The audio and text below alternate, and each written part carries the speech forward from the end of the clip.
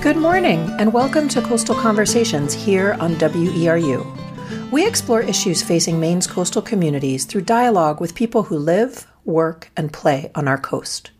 From fisheries to tourism, from energy to environment, from economy to ecology, we go beyond the social media sound bites, probing deeply into complex issues and solutions. Coastal Conversations is produced with help from the University of Maine Sea Grant Program, whose mission is to support Maine's coastal communities through research, outreach, and education. In partnership with the National Oceanic and Atmospheric Administration and the University of Maine, Maine Sea Grant brings marine science to Maine people. We're about to engage in the heart and soul of community radio, in which those of us in the studio and you who are listening create a dialogue that we hope will be of benefit to our coast and our communities. This is Natalie Springle from Maine Sea Grant, and I hope you'll stay with us for the next hour of Coastal Conversations. Today, our show explores fisheries issues in Maine and the changes the industry has faced in the last half-century. A historic exploration of Maine's fisheries is illustrated this summer at the Penobscot Marine Museum in Searsport. The museum is in the middle of a summer-long exhibit called Gone Fishing: The Net Result, Our Evolving Fisheries. The exhibit is based on a treasure trove of historical photos focusing on the commercial fishing industry in the post-World War II era. The museum received the photos in 2012 as a gift from the National Fisherman magazine, the nation's preeminent publication about the commercial fishing industry. According to Jessica Hathaway, the magazine's editor-in-chief, National Fisherman magazine started in 1946 as Maine Coast Fishermen, with offices in Midcoast Maine. As they grew into a national publication and shifted towards digital photography, they realized that their role as a repository for decades of print and slide photos was not a sustainable endeavor. So Hathaway adds, "I'm so grateful to the staff and board at Penobscot Marine Museum for providing safe shelter to this part of Maine's fishing history. Their dedication to the preservation of this work and the history of Maine's fishermen is simply invaluable." The Penobscot Marine Museum has been busy digitizing the collection, and already thousands of photos documenting fisheries in Maine and the nation are available online through a searchable database. Hundreds more are on display at the museum right now in the Net Result exhibit. Our Coastal Conversations show today is about how the Penobscot Marine Museum is using this gigantic photographic archive as their inspiration for a year full of fisheries-related exhibits and events to help the public understand the complexities of fisheries past and present in Maine and beyond. Last spring, the museum launched their new exhibit with a Fisheries History Conference in Belfast, where many speakers illustrated various aspects of changing fisheries. Among them, we'll hear some great storytelling by Glenn Libby, a longtime fisherman and founder of Port Clyde Fresh Catch. Glenn traces the modernization of the gear which enabled catching more and more fish, and then he talks about his own transition to developing a community-supported fishery which focuses not on more and more, but better and fresher. Toward the end of our show, we'll share some information about the Maine Marine Fair event happening at Penobscot Marine Museum September 9 and 10, showcasing some current trends and opportunities in today's seafood markets. Just as a quick FYI, today's show is pre-recorded, so we won't be taking any calls. So let's get going. I wanted to start by sharing some of the conversation I recently had with Sipperly Good, collections manager and curator at Penobscot Marine Museum, when I spent a day in Searsport a couple weeks ago to explore the new exhibit. Sipperly gave some details about the events and the exhibits, and she also shared some reflections on the role museums can play in helping the public understand the complexities of issues as layered as commercial fishing. Here's Sipperly. I'm Sipperly Good, collections manager and curator at the Penobscot Marine Museum, and so I care for the collections and help out with exhibits and just create access to our collections. The big exhibit this summer is Gone Fishing, which is a play on words, as in we're going fishing, but also what happens when the fish are gone. So sort of a conservation angle. And so we've had a Gone Fishing exhibit for the last almost decade. And this summer we've expanded a little to Net Result, our evolving fisheries. We have the amazing National Fisherman collection. National Fisherman is the periodical of record for the fishing industry here, Maine and abroad. And it started out with a Maine Coastal News and sort of brought in other ones. So an amazing collection of photos. And so we thought, what's the best exhibit to bring this to life? And so it really shows, since World War II, the evolution of our fisheries. And of course, it hits on those hot button issues. So in the 1950s, they were worried about ocean warming and changes in temperature and what fish were going to come in and out of the fishery. I mean, they were noticing these things, and we think that's a modern day issue, but they were talking about it back then. Dam removal, hydropower versus the interests of the fisheries. So that's a key component.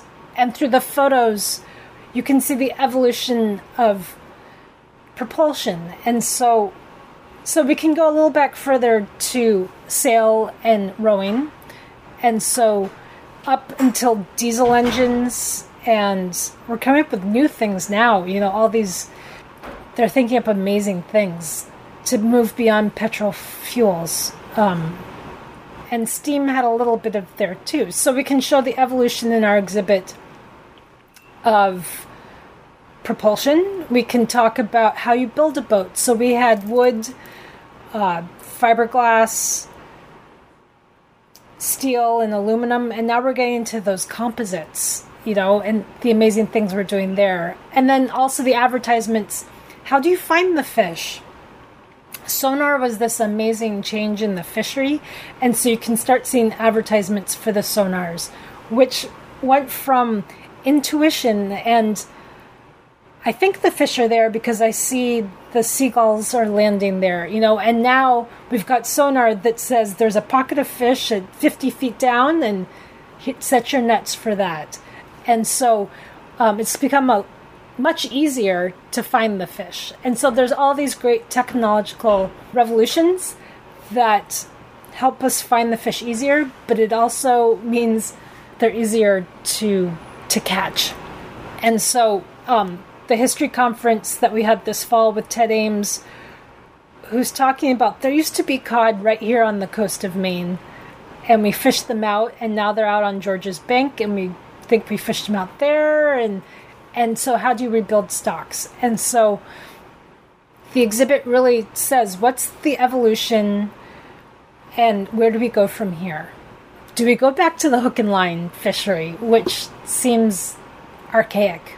But so we can have fun and see what new innovations we have, but also think about how we can conserve our fisheries as they are.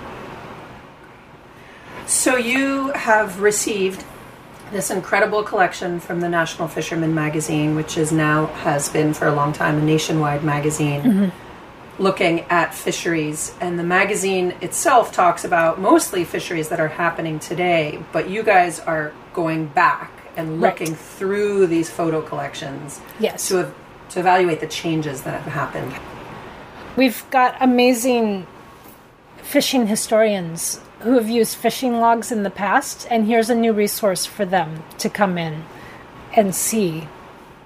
I think we've become a resource for those researchers. We can touch the tip of the iceberg on that, but come to the Penobscot Marine Museum and you can delve deep into it. Yeah, it's great. And talk a little bit about the significance of a museum contributing to the body of knowledge about fisheries. Fisheries is often something that gets discussed in policy arenas, in scientific research arenas, or among fishing industry members themselves, or sort of cross sections of those branches of the industry. But talk a little bit about the importance or the value or the role of a museum to come in and help interpret changes. Change doesn't happen unless you get the consumers involved. And so we're bringing that body of knowledge and presenting it to the public. And so what is the fish on my plate? Why is it there? Why tuna over this other species? And so I think museums can help start that conversation. And if you really want to lobby, the fishermen are lobbying Congress. The industry is lobbying Congress.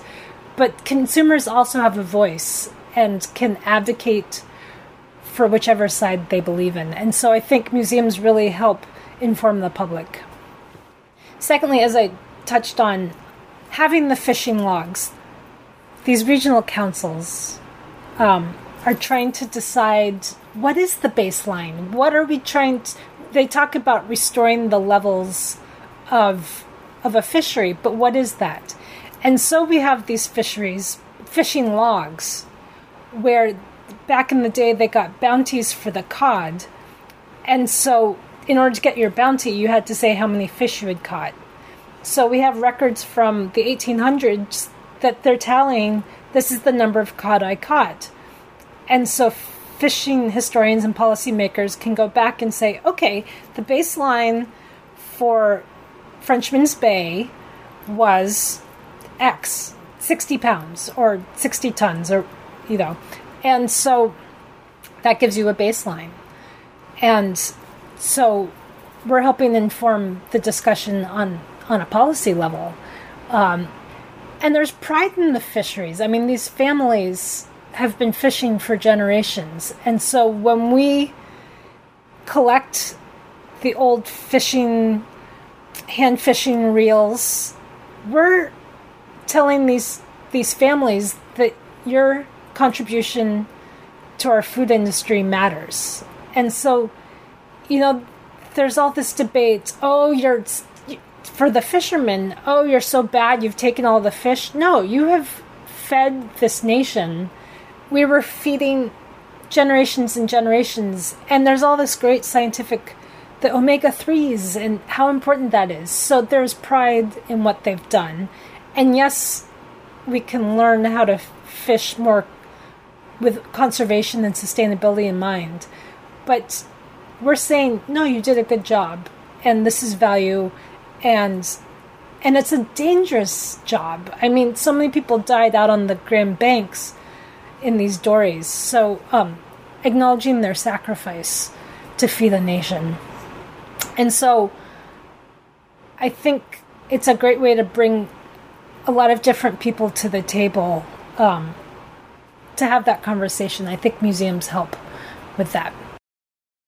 That was Sipperly Good, the collections manager and curator at Penobscot Marine Museum, sharing some thoughts on how the museum can play a role in helping understand the history of Maine's fishing industry, and also why it's important to inform consumers about the people, the fishermen behind the seafood on our plates. Last spring, the museum launched their summer-long exploration of the fishing industry with a Fisheries History Conference held at the Hutchinson Centre in Belfast. I asked Sipperly to tell us a bit about the topics the speakers covered at the conference. Everything from the decline of cod and the lessons learned from the booming lobster industry to historical fish recipes and emerging seafood trends. In a minute, we'll hear Glenn Libby, a fisherman who spoke at the conference. But first, let's have Sipperly give us an overview of all the speakers to pique your interest in case you want to log on to penobscotmarinemuseum.org, where all the talks are posted. So the history conference from last spring is available online through Vimeo, again through our website, penobscotmarinemuseum.org. And so it was a great day of really thinking about the fisheries from a scientific standpoint. So Ted Ames, from longtime fisherman and someone who's really thinking hard about the fisheries and how do we bring them back, but understands from both sides of the equation that fishermen need to make a living, but we need to sustain the fisheries. And so just really tied that all together. And Pat Shepard, who works on the policy side at Maine Center for Coastal Fisheries, just took us through what have been the regulations through time. We're at a crossroads, and comparing lobster to the offshore fisheries. And we've learned some lessons with the lobster. Can they be applied to deep sea and vice versa. And then we had Peter Neal from World Ocean Observatory, who asked some tough questions about sustainability and the scary thing, do we just put a moratorium on fishing for a while? Which is food for thought. I don't think we need to go there, but we have to think about, what are the extreme measures?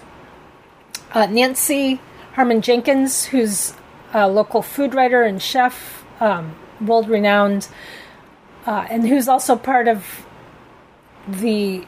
our Maine Marine Fair this fall, talked about the food on our plate again. And so how can we as consumers determine what we eat and how that's changed over time? Jeff Bolster from University of New Hampshire, who did a big study on cod a couple of years ago, and his team looked at our fishing logs and what is that baseline? What are we trying to get back to? And has written The Mortal Sea, which is sort of a textbook for us here on campus, thinking about evolution over time in the fisheries and what does that mean for the fisheries. Glenn Libby from Port Clyde Fresh Catch, another deep sea fisherman from Port Clyde, who has started a co-op, a different way of thinking about fishing and how as a community we can make sure that we sustain fisheries over time and not going totally artisanal hook and line fisheries, but smaller scale than sort of the larger fisheries down in Portland, Gloucester, Boston, and thinking local, but also what impact he's had over the fisheries. And he gave such a great talk about the evolution of technology in the wheelhouse that we took a snippet and put it in the exhibit this summer, because he just walks you through. You went from sighting, taking sites off two different points of land, and that's where you start the set for your long lining or your drag, and you get to the next stop with the 2 points of land, which is using the world about us. And now we're staring at a screen for the most part. We've got GPS, we've got sonars, and so he just walked us through that so well. Then we had Dave Jackson, who helped run the National Fisherman magazine, of which we've got that amazing collection of photos, and was very instrumental in getting the collection here at the museum, and just is a great resource. And he walked us through some of the pictures and his favorite, and told us about how the magazine helped shape the American fishery and helps us think about the fisheries. So a great day, and check it out online on our website. That was Sipperly Good, the collections manager and curator at Penobscot Marine Museum. If you're just tuning in, this is Natalie Springle from Maine Sea Grant, host of Coastal Conversations, here on WERU Community Radio, 89.9 FM in Blue Hill, 99.9 in Bangor, and online at weru.org. This show has been pre-recorded, and we're not taking calls at this time.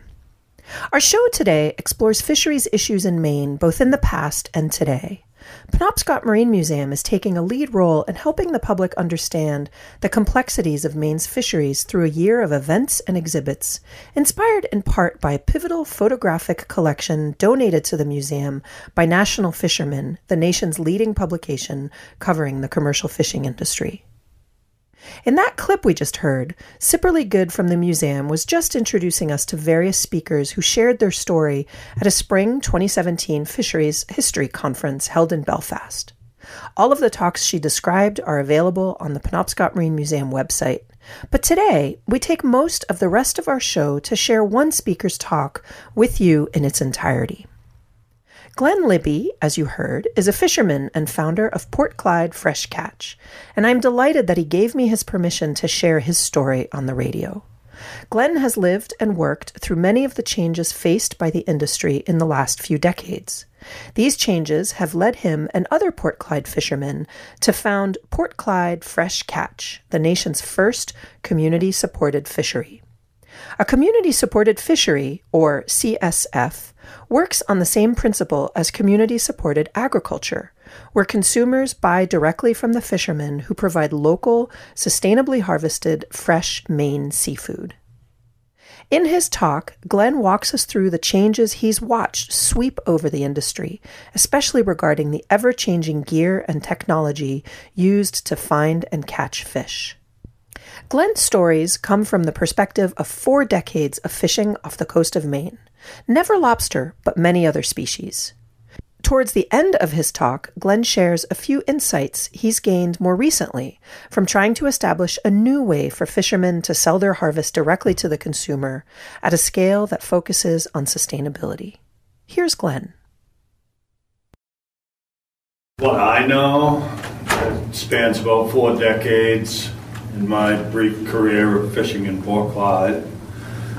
But it's interesting listening to all the different speakers because you can take my little section of fishing history and expand it, and pretty much what everybody's been talking about, even on a global scale, it's all reflected in what I've seen myself in my area. I'm just going to talk about fishing out of Port Clyde and the technological changes we've seen over time since about the mid-70s, right about the time when the Magnuson Act was started, up until now. And we started out fishing back then, and we used landmarks. And what that means is, well, I should clarify one other thing. The type of fishing that I went dragging on a trawling. We didn't use hooks, we didn't use long lines,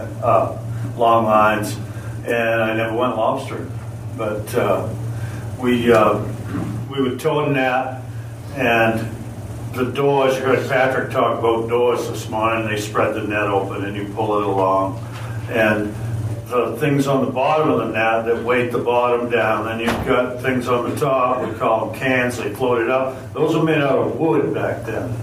We used to cut down birch trees, find a nice round straight one, drill the centers out, put them in, run them onto a wire, and then you'd have to put it overboard for a couple hours before the water pressure would drive enough water in it so it would actually fish, because you can imagine wood floats and the net would be about like this, and as that soaked up it would open up, and after it got soaked up, if you went fishing every day it was fine, but if you took a week off, say, it would dry out again and you'd have to start over. But we'd use landmarks. We'd go out. I remember my brother and I went with the captain. It was a boat that my father bought. You heard people talk about the government giving tax incentives to buy boats. Well, he was a truck driver, and so he was, at the time, making about $400 a week. Was, I guess, pretty good money. And boy, I need something to do with my tax money. Somebody said, well, you should buy a fishing boat. So, so he did.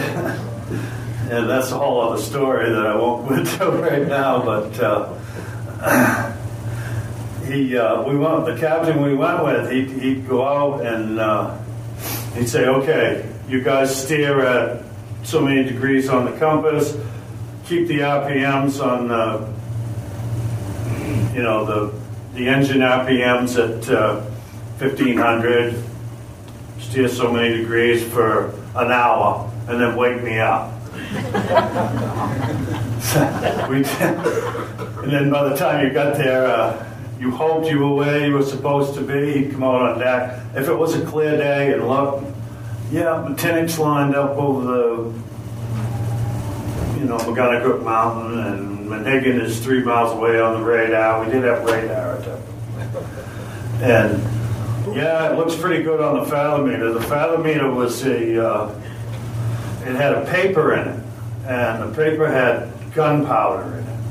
And this thing would go around a metal stylus, and somehow the sound signal would burn a mark on the paper as the paper rolled, and it would draw a picture of the bottom, if it went like this, it went like that. And if it was hard bottom, it would make 2 lines because it would be a sharper echo because it was bouncing off of rocks. And you're trying to stay in the mud, right? Because you're towing a net that's basically made out of string. So you don't want to tow it into a rock because you'll tear it up. So we'd try to figure out where we were. And at the time, we'd set out, we'd catch a lot of fish. We had a 42-foot boat. That was a really big boat. And we'd go out. We'd start ground fishing about March, and then we'd end in July, and everybody would go lobstering. That was just the way it went. Probably had, around the Port Clyde area, you had boats from Cushing, Port Clyde, Friendship, Tennant's Harbor, Spruce Head, Rockland. It'd probably be 50 boats between Manhegan and Matinicus, all fishing, most of them lobster boats, all catching a good amount of fish. And then we started getting into... the landmarks were kind of a problem when it was foggy. Usually we'd try to go out sometimes if it was calm, you'd use the radar, but it was kind of frustrating too. I don't really remember too many details about back then, but I know we didn't fish too many days in the fog. The next thing that came along was the Loran, where they broadcast the radio signals, the government was. And the first ones we had, you had to line up this sine wave with these dials. There was 2 sine waves. One would be on the screen, the other one would come up. You had to line them up manually. And if you got them just right, it would give you a set of numbers. You could write those down in your notebook. Okay, I'm here. And then you'd go along, you'd tow along for a little ways, write down some more numbers. You'd keep lining the thing up. If you didn't get it just right, it wasn't where you wouldn't be where you were the next time if it was a little bit off. So it was kind of tricky, but it was a big advancement over landmarks in the fog, that's for sure. So then the next big thing that came along was a Loran C, they called it, and it was automatic. And it was about the time computers started to show up here and there. I mean, I remember at college my roommate built a computer, and we didn't have them. Nobody had a personal computer back then, but he built one that could do math problems with flashing lights, and we were all fascinated by that. But it was about that same kind of sophistication. But it would lock onto the Loran signal, and it would just give you the numbers. You didn't have to do anything. Just turn it on, it was on, away you go. Then we started writing down numbers as we went. Mapping, basically, by hand. You'd look at the number, you'd write it down, you'd see a piece of hard bottom, you'd write that down, and eventually you'd have these things mapped out. You would learn in your head how to look at the number and have that correspond to a compass bearing. And you could mark your compass bearings on the paper, toe southwest, toe southeast, like that, back and forth when you hit a certain number. Rock pile here, rock pile there, and you start to map it out. The next thing that made it easier was they come up with a thing called a paper plotter, and you plug it into the Loran, and it would draw the map for you. So you no longer had to sit there with a notebook. You could just watch it draw on a sheet of paper. About the same time, they started coming out with digital fathometers. We had the one with the gunpowder and the metal stylus and the paper. The paper got really expensive. But these ones, more like a TV screen, and they were much more sensitive, so you could really tell what the bottom structure was a lot better. Although, if you spend any time on the water, you kind of get used to the equipment you have, and you know what you're looking at if you've used it enough. But they were better. They were just better. The next thing that came along was the video plotter, and that was kind of like the video fathometer. That was electronic, and that would draw on a video screen, and you could save your data on floppy disks. And some of the early ones didn't have too much capacity, so you had to have a big stack of disks, so you could keep plugging them in as you went along and taking them out because you didn't have much memory in the thing. And one of the biggest advancements was the scanning sonar. We'd go, say for example, this section of floor is where you're towing your net. Just to clarify, for the otter trawl, the fishery around Port Clyde at the time, and it still is, and as far as I know, in my little window of time, it's mostly been for flounder. It's the American place. So I've never really heard of a big hook fishery for those. I don't know if there ever was one, or there could be, but the otter trawl is the best way to catch them. And boy, there was a lot of them. And they'd be on the mud, the flat mud areas. You'd tow your net, you'd make a circle around, and you'd have it all mapped out with your plots. And now we've got a video plotter, and all of a sudden we got a scanning sonar, and we've been going around here for years and years and years around this one circle catching fish. All of a sudden now you can see this opening. Now somebody that was cleverer than you probably already figured this out and was catching more fish, because now he's towing through here and getting over here when no one knew you could do that, because he's got the sonar. So now everybody's got a sonar and they can see where everything is. So now you can really see the bottom. You can start towing it between, and there's a lot less places for fish to hide then. So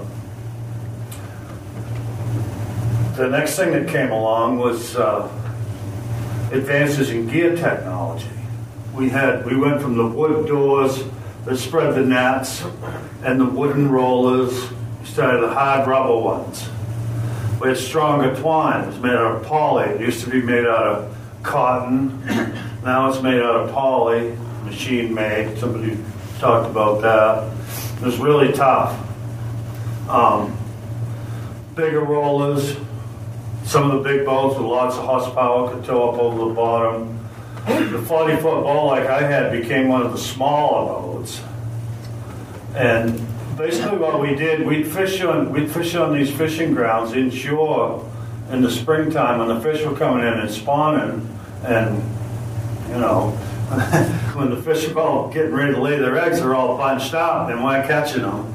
And pretty soon there wasn't any fish there anymore. So you had to have a bigger boat to go offshore and catch them when there still was fish. There was no more fish inshore, no more lobster boats. The boats got bigger. Then you had to use, we had steel doors then. They were more efficient, burned less fuel, so you could tow a bigger net. Now you can catch more fish with a bigger net. Next thing that happened was a thing called ground cables. If you can picture it, on the net, the doors are out here. They kind of go like this. The fish are coming this way. You're pulling it along like this, and the doors are this far apart. You add ground cables in here. What you do is, now the doors are out here and they're this far apart instead of this far apart.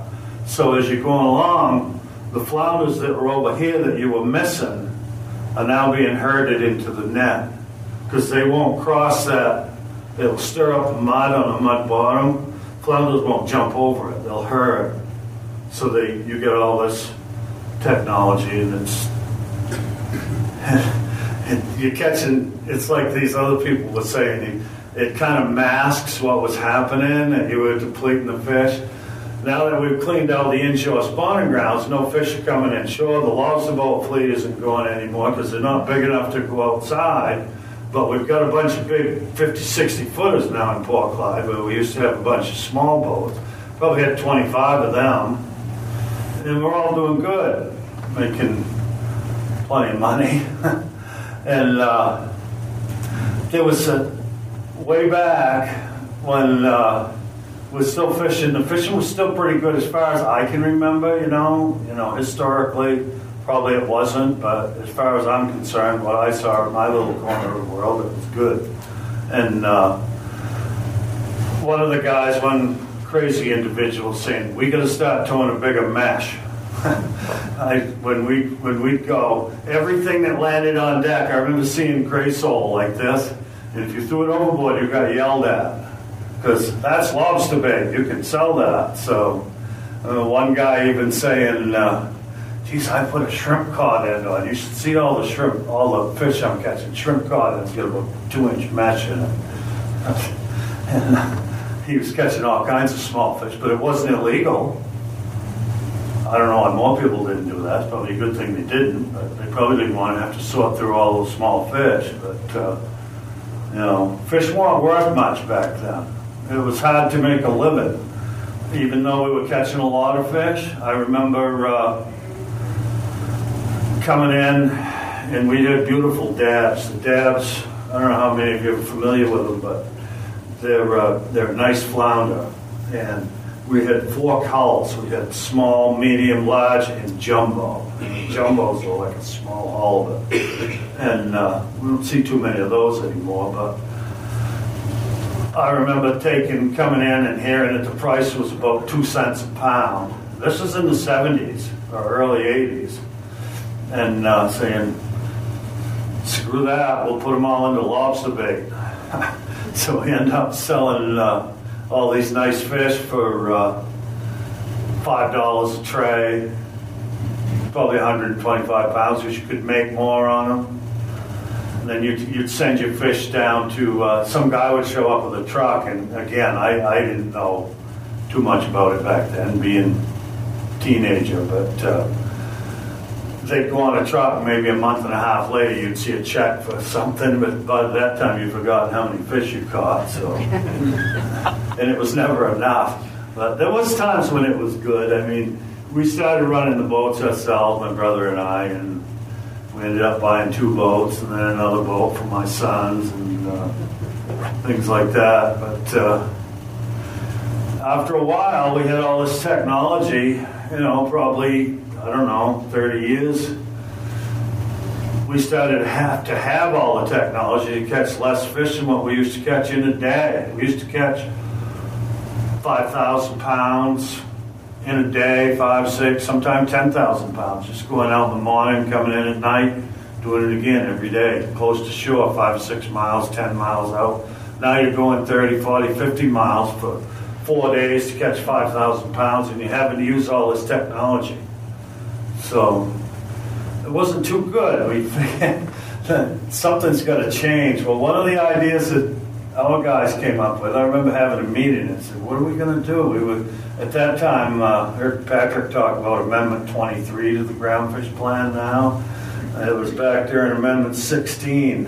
And the thing was, all right, everybody come up with some ideas and bring them to the council and we'll see what we can come up with. And one of the ideas that we thought of was, if technology got us in this mess, maybe less of it could get us out of it. So, but the trouble was, if you unilaterally cut back on your efficiency, it's going to cost you. That's where Port Clyde Fresh Catch came in. We decided if we were going to do that, we were going to have to market our own fish and get more for them, which proved to be a little bit naive because it takes quite a lot of work to pull something like that off. And it's still going on and we're still learning, but it wasn't a quick fix by any means. But one thing that has happened over time, all this technology, like the plotters, and I left out the part about GPS. That was another big advance. We went from Loran to GPS, and I remember scalloping. Scalloping, you tow pretty fast for scallops. You're towing your scallop drag along. Then you'd be going along towing, and then you turn around, and you go on the other way, and then back and forth, and you're going pretty fast. Well, with Loran, the Loran's still going like this, and you're already halfway back there. So, with the GPS, it's just like it is when I was trying to find this place this morning, looking at my cell phone. Hit Google Maps, oh yeah, there it is. And the car's driving on the screen, so it's right there. But you got that. Now we've been able to identify sensitive habitat areas. And nobody can go in them because all the boats that go ground fishing now have vessel tracking systems on them. And for good or bad, the government can watch you where you are all the time. So you can't break into these closed areas that presumably will grow more fish because they're sensitive habitat areas, and then they'll spill out and we'll all be better off. It does that. The other thing that's happened is the advent of the quota system, and there's a lot that I really don't care for about that, the way that it's administered and how that it contributes to consolidation. But it also forces you to fish more cleanly, and it's transitioned the otter trawl fishery from one of the dirtiest fisheries, where I was talking about if you caught small fish and throw them overboard, you get yelled at. That counts against your quota now. So that's money out of your pocket, because now we have fish sizes, and you can't legally sell those small fish. You have to throw them over, but you've also got to pay for monitors to go on your boat so they can see how many fish you're going to throw over, which is a whole other, we could have a whole other conference about that. But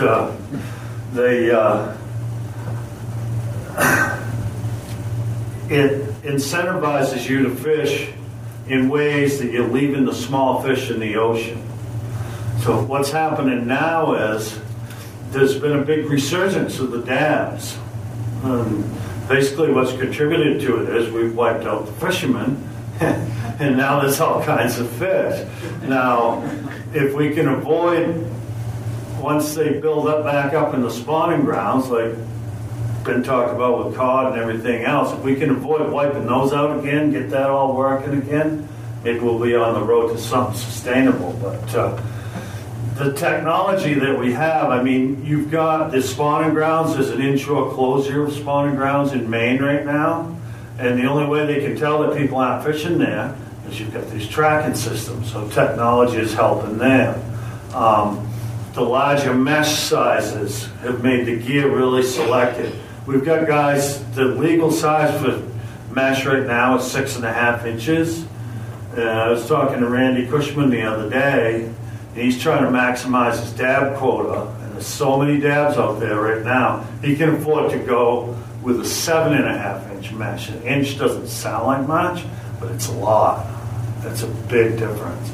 So he's leaving all the small ones, which is only going to accelerate. We cut back on the ground cables for the same reason, as you know, and to save fuel. We cut back on, there was a point in time where the rollers got really heavy. The theory of the day was, if your throttle is not all the way down to the bulkhead, you're not fishing, because it's just like, I don't know, the best thing I can think of is rats after a piece of cheese. Somebody comes up with a new idea, but it was wicked destructive. I mean, it's just digging up the bottom. Guys were using clam forks to dig through the pile. It was just a mess. And that all went away because there was a lot of small fish being caught. So now with the quota system, there's no incentive to do that anymore. Plus, it was burning up fuel and engines at an alarming rate. I mean, you had to rebuild your engine every 3 months fishing like that, which is absolutely crazy. But that stuff's not going on anymore. Not in my little corner of the world. I don't know what's going on anywhere else, but I got to, having talked to people, you know, on both coasts and in Alaska and everywhere else, a lot of these stories are the same. It's not just exclusive to Port Clyde or my little section of the Gulf of Maine. All the stories you hear about fishing communities, the problems are the same, and a lot of time the potential solutions are the same that can be employed here and there that will help with the recovery and ultimately long-term sustainability for these things. If you're just tuning in, we're listening to Glenn Libby, a fisherman and a founder of Port Clyde Fresh Catch. We are delighted Glenn gave us permission to share this talk, which he gave last spring at the Penobscot Marine Museum Fisheries History Conference in Belfast. You're listening to Coastal Conversations with me, your host, Natalie Springle from Maine Sea Grant, here on WERU Community Radio 89.9 FM in Blue Hill and 99.9 in Bangor, and streaming online at weru.org. This show has been pre-recorded and we're not taking calls at this time. So let's get back to Glenn Libby of Port Clyde Fresh Catch. At this point, he has started answering questions about his experience starting Port Clyde Fresh Catch, the nation's first community-supported fishery. Let me just say, when we started the community-supported fishery program that we hijacked from the farmers. We apparently were the first ones anywhere someone did the research, and that was remarkable to me. And now there's like almost 300 of them, and they all got basically the same principles. So that's pretty telling. And I'm very pleased that we helped kickstart that. So it is having an impact, and on an individual basis, but in a lot of different places. I have a question. So you mentioned this point where you guys sat down and said, "What are we going to do?" Yeah. Could you describe a little bit of the process, how that accumulated to the point where you all sat down and said, "What are we going to do?" Because you knew for a while, and then So could you just describe, like in a little more detail, like how that came to a point where you all decided you had to do something? When you go back to what I said about, I don't know if I said it before or afterwards, but when you go to where I said we had to go out and use all this technology to catch the same amount of fish that we were catching in a day with bigger boats and way further offshore. Talking to each other about it. Yeah. Yep. So it just, there was you couldn't just keep getting bigger because it was going to collapse. It already was, the whole thing. So that was pretty much the driver for it. People were just like... Thank you. Glenn, can you talk a little bit about what you've learned sort of diving into the marketing end of the business? And one of the main differences that I see between farmers and fishermen is that farmers have to market basically their own products, and fishermen typically bring it in, land it to somebody else, and then they don't have to worry about it afterwards. What have you learned sort of crossing that line between being a fisherman and now being somebody who markets fish? I learned that you can't do both. Hey, it's you're jumping into a market. You've almost on this scale got to create a new market or ride the coattails of one that fits what you're doing. We're not going to jump in and be like, you're not going to see Port Clyde fresh catch trucks like you do Maine shellfish with fish imported from wherever. And there's a place for that. There's nothing wrong with that. Our market is different. It's more towards co-op stores and people who are into local food and things like that. So you've got to identify what your market is and service that market. You've also got to figure out what it is. I mean, there's always the competitive part of it, but at small scale, that's really hard to do when you've got a lot of cheap fish around still, relatively cheap fish. So you've got to find what you can do that's different and make it work.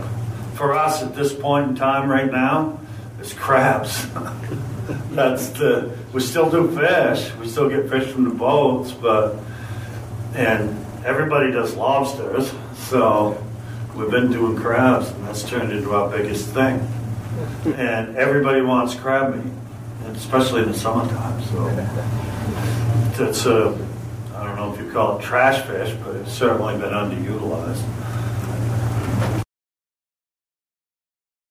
That was Glenn Libby, fisherman and founder of Port Clyde Fresh Catch, speaking at the Spring 2017 Fisheries History Conference hosted at the Hutchinson Centre in Belfast by Penobscot Marine Museum. The museum has posted all the talks on their website in case you want to hear from any of the other speakers. We're going to wind our Fisheries History show down today by circling back to Sipperly Good, who works at the museum. The museum is capping off a great summer focused on Maine's fishing industry with another event, this one a celebration of fisheries today. Maine Marine Fair, as the event is called, highlights all the foods from the abundant waters of coastal Maine. The 2-day program, September 9th and 10th, will include talks, panel discussions, and educational tastings. It will feature fishermen, food producers, aquaculturists, researchers, scientists, and members of the food and culinary trades. I'm especially excited about this event because the museum has invited me, your host on Coastal Conversations, to moderate a panel discussion about the status of Gulf of Maine fisheries today. It should be a lot of fun. I'll have Bob Stenick, a researcher at UMaine, Carl Wilson from the Department of Marine Resources, Carla Gunther of Maine Center for Coastal Fisheries, and a fisherman, yet to be determined when I was recording this show, all ready to start this conversation. Maybe we'll share that with you all on another Coastal Conversations show, but for now, let's hear Sipperly describe how you could spend the weekend after next immersed in seafood conversations and tastings.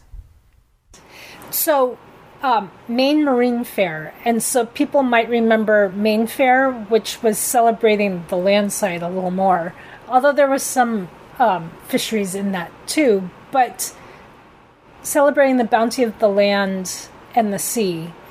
We started this conversation at our history conference, but now we're just focusing on the food. And so we'll start off with Paul Greenberg, who wrote 2 books, For Fish, about focusing on tuna and cod and salmon and bass. And he gets into the aquaculture wild debate and American catch, and many people might have just seen him on PBS's Frontline, The Fish on My Plate. So he'll open up as our keynote speaker and help us think about what is the fish on our plate, how did it get there? Our favorite friend Natalie and her panel are the current state of the fishery. Where are we at? What's out in the Gulf of Maine? How's it doing? Take the pulse of the fishery. We're going to bring food trucks onto campus for lunch, and so you'll have a chance to taste the fish. And then after lunch, Sebastian Bell from the Maine Aquaculture will talk about, is aquaculture the solution? We know that maybe we don't have all the fish we need to feed the nation. Is aquaculture the way to raise fish? And some people say no way. And so that's the place to have that debate.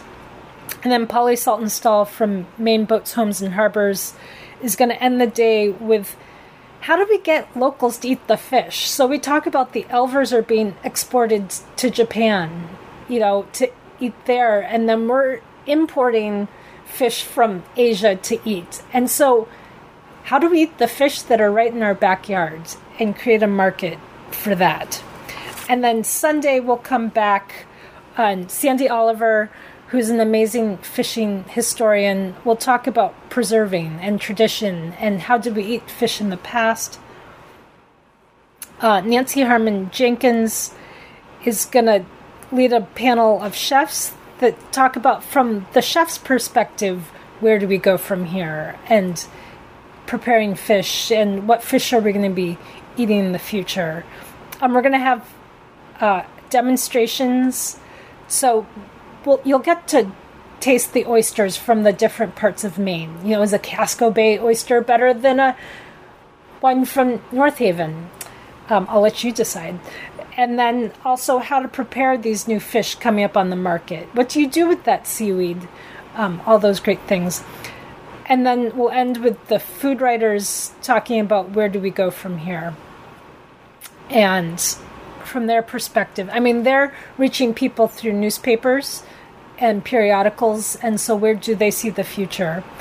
And then we'll have a dinner with Sam Hayward from 4th Street down in Portland, and Laidley Dunn, who is another chef from the mid-coast of Maine, who are going to do an amazing meal of how are we going to prepare fish in the future? And so expect to see seaweed salad done in a new way, not necessarily the Asian influence maybe. And what's the sustainable fish out there and how do you eat it? So that will be exciting. So tickets, museum members get in free on Saturday. That's price of admission to the museum. Sunday with those demonstrations will be $40 with a discount for members, and then dinner with Sam and Laidley will be $75. And that's September 9th and 10th. And people can go to your website? Go to our website. You can sign up online. Great. And your website is? PenobscotMarineMuseum.org. If Sipperly Good of Penobscot Marine Museum has whet your appetite for good seafood, good stories, good recipes, and good discussions, then maybe we'll see you at Maine Marine Fair on September 9th and 10th on the museum grounds in Searsport. Alas, we've now come to the end of our Coastal Conversations show today about Maine's fisheries history and seafood industry and the events happening this summer at Penobscot Marine Museum to celebrate this important part of Maine's economy and culture. I'd like to thank Sipperly Good of the Penobscot Marine Museum for sharing all kinds of information about museum events. I'd also like to thank Jessica Hathaway of National Fisherman Magazine for some insights into the magazine's history and the decades covered in the photo collection that they donated to the museum. Finally, I'd like to thank Glenn Libby, fisherman and founder of Port Clyde Fresh Catch, for allowing us to share his observations and stories about Maine's changing fishing industry. Coastal Conversations is produced with support from the Maine Sea Grant Program at the University of Maine, bringing marine science to Maine people. Join us from 10 to 11 a.m. on the fourth Friday of each month here on WERU Community Radio and streaming online at weru.org. Our show's theme music, A Following Sea, was composed and performed by Paul Anderson. Thanks to Amy Brown for engineering our program, and stay tuned for On the Wing with Joel Raymond. This is Natalie Springle from Maine Sea Grant, host of Coastal Conversations, wishing you a good morning.